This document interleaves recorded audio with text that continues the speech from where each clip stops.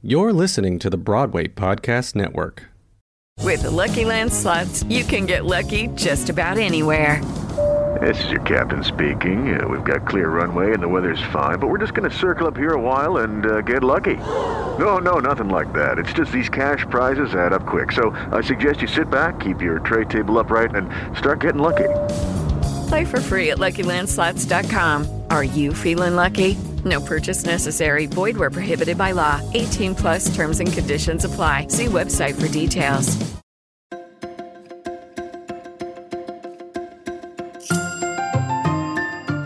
Good morning, theater lover, and happy August. I'm Mark Pikert, editor-in-chief of Playbill, and you are listening to Today in Theater History for the week of August 10th through August 16th. When Paul Robeson opens August 10th, 1942, in the title role of Othello at the Brattle Hall Summer Theater in Massachusetts, he becomes the first black actor to play the Moor in an interracial production in the United States. His performance receives rave reviews.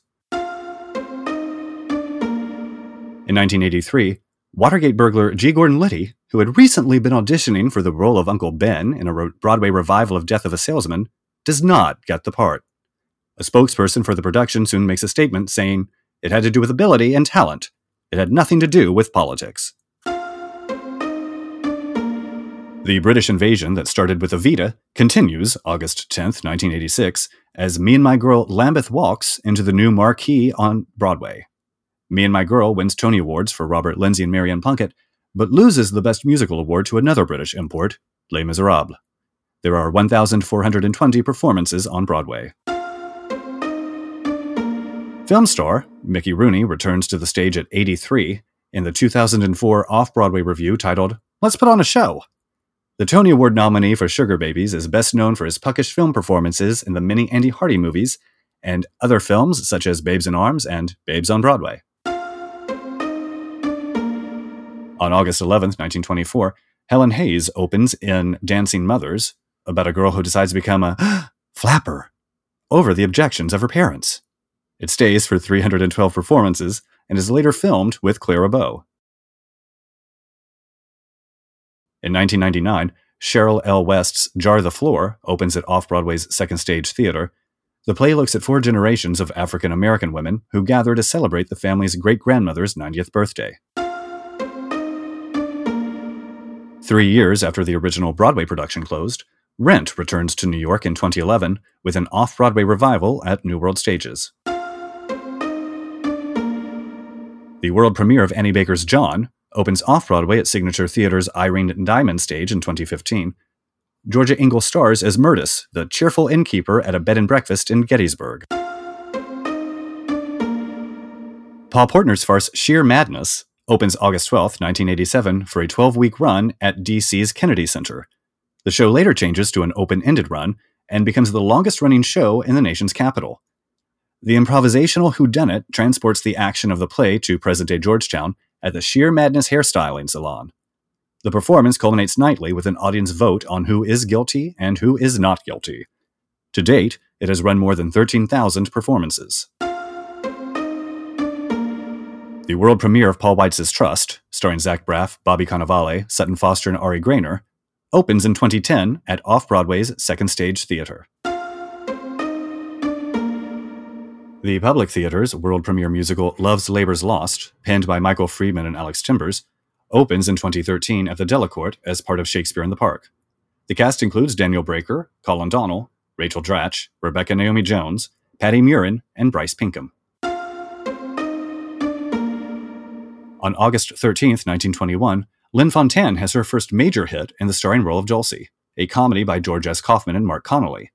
Despite her success, she rarely performs without future husband Alfred Lunt again.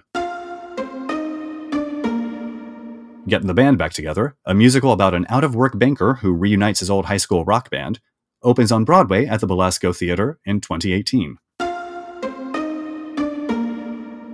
Comedian DeWolf Hopper debuts his dramatic recitation of the poem Casey at the Bat at Wallack's Theater on August 14, 1888. It becomes a cornerstone of his act for the next 40 years. In 1928 is opening night for one of the great comedy classics of Broadway history, The front page, Ben Hecht and Charles MacArthur's story of hard-bitten reporters covering the story of a lifetime, Bowels of the Times Square Theater, starring Osgood Perkins and Lee Tracy. Howard Crabtree tragically does not get to see the 1996 opening of his When Pigs Fly, as he died of complications from AIDS less than 2 months earlier.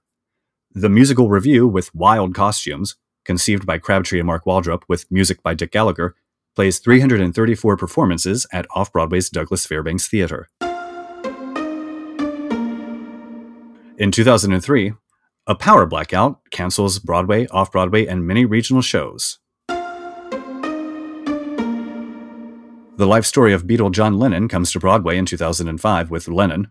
The cast includes Will Chase, Chuck Cooper, Mandy Gonzalez, Terrence Mann, and Julia Murney.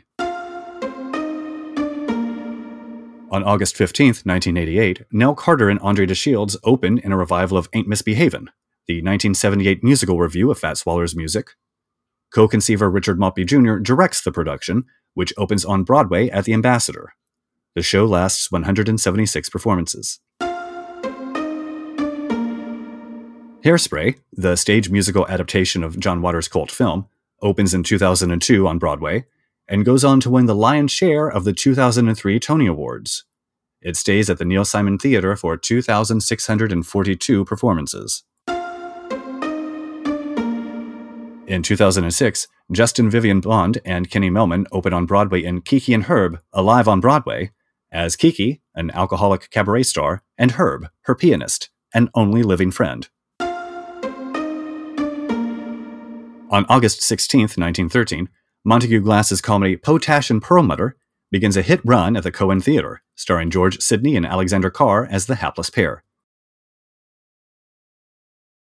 The world premiere of Charles Busch's Olive and the Bitter Herbs, starring Marcia Jean Kurtz, Julie Halston, and Dan Butler, opens off-Broadway at Primary Stages. Mark Brokaw directs the comedy about an actor who sees a ghost in her mirror. Samantha Barks and Andy Carl take on the roles created on-screen by Julia Roberts and Richard Gere in Pretty Woman, the musical, opening in 2018 on Broadway at the Nederlander. For more theater history, visit Playbill.com, and for more great podcasts, visit BroadwayPodcastNetwork.com. Hey, it's Leslie Odom Jr. here on the Broadway Podcast Network to tell you about the Rise Theater Directory, a program of Maestro Music. Rise is a national online resource designed to connect and empower backstage and administrative and creative theater professionals from underrepresented backgrounds. If you work or aspire to work in the theater community, this can help you find your next project. And if you hire theater professionals, search the Rise Theater Directory to find your next team. Create your profile now and get more information by visiting risetheater.org. That's theater with an RERISETHEATRE.org, because only together we rise.